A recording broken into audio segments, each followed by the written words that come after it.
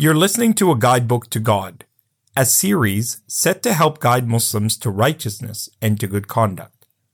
Tune in with me, your brother Yahya Ibrahim, as we go through this journey together. Let's get started. Bismillah.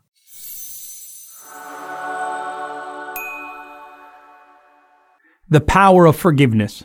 Subhanallah, I don't mean Allah forgiving us in this instance. I mean us having the capacity to forgive those who wronged us. And you might be surprised by this. You would say, well, why should I have forgiveness in my heart for somebody who wronged me? They abused me. They took from me. They slandered me. They hurt me. They bullied me. They had power over me and they were unjust. Are you saying that I should just forget? That I forgive and forget and let people walk all over me? That I give them another opportunity to wrong me? And I say, you've read way too much in my words. Forgiving people is giving you power. See, the moment that you remain holding on, clutching to that moment of anger, it means that it can be used and leveraged by others towards you and against you.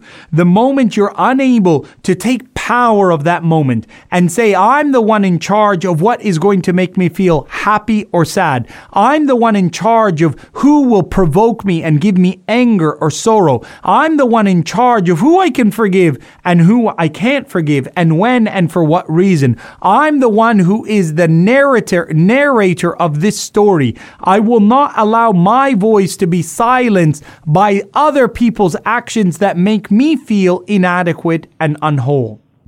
Forgiveness is the hallmark of the prophets of Allah. Notice the Prophet ﷺ on the day of the conquest of Mecca. He says, "Idhabu, go, live your life. فَإِنَّكُمْ تُلَقَاء, I free you, I forgive you for the injustices of the past." Sallallahu alayhi wasallam. Why? Because he's in command. He's in power. He has the authority now. He has the strength and purpose to forgive. You do not have to exact revenge for there to be justice in this life, which will never be achieved. As a part of our theology as Muslims, absolute justice can never be achieved in the realm of this dunya. And as much brooding and hatred and anger and lack of forgiveness you have in your heart, it's actually a type of prison that you inflict upon yourself.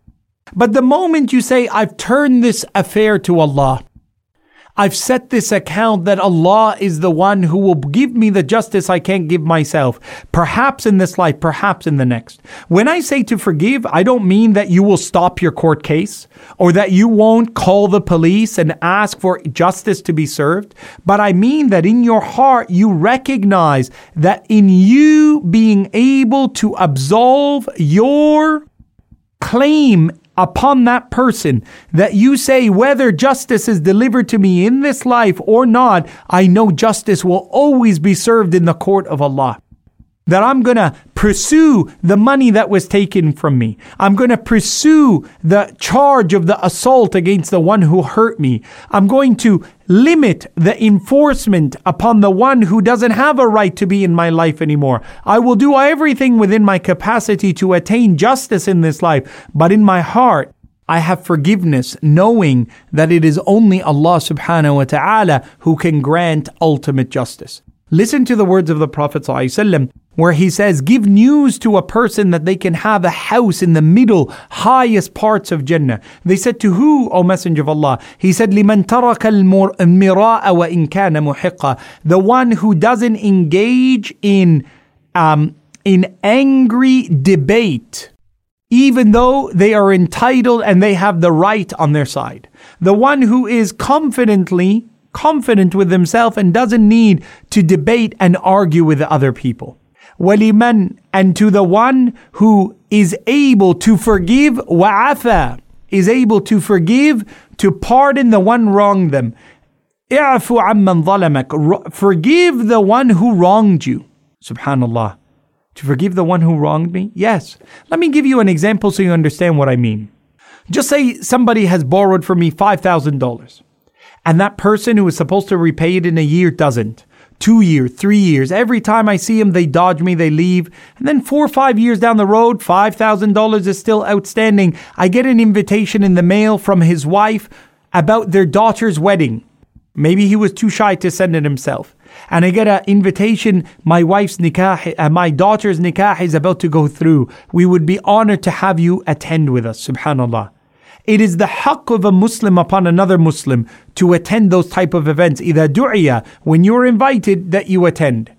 Forgiveness in my heart compels me. If I seek Allah's forgiveness, it compels me to put aside the fact that money is still owed to me, that wrong has been done to me, that this person has dodged me, this person has not given me what I deserve, that I turn away from that fact, and in my heart I say, this is a matter that is different to this matter. So I attend their wedding. Subhanallah, he may still owe me money 2 years down the road, and I hear that he has entered into hospital and is in a grave situation. He's unwell. So I will go to the hospital, because the right of a believer over another believer is that we visit them when they are sick. Ya'uduhu, that you visit them when they are unwell. And I sit with them in the hospital and I greet them with the salam. And I don't turn my face from them. I don't say they deserve this from Allah. Look at how they wronged me. Look how Allah's justice has come. In fact, that becomes a sinful action. It is called a shamata. And the Prophet ﷺ said, Allahumma la shamata. Oh Allah, protect us from ever looking at someone and saying, this is because they did this to me. This is in repayment of Allah to them for what they have wronged me. This isn't the way you and I look at it. That is a dark heart that has that quality. May Allah subhanahu wa ta'ala allow us to seek justice, to seek repayment for what has been taken from us, but to understand the balance of our faith is not built upon resentment and hatred, that we take over the narrative and are able to forgive the ones who have wronged us into the future. وصل اللهم وسلم وزد وبارك على سيدنا ونبينا محمد صلى الله عليه وسلم. I leave you with the word of Allah in the Quran. ألا تحبون أن يغفر الله لكم. Aren't you able to forgive others? Don't you love that Allah will forgive you? Your brother Yahya Ibrahim. Wassalamu alaikum wa rahmatullahi wa barakatuh.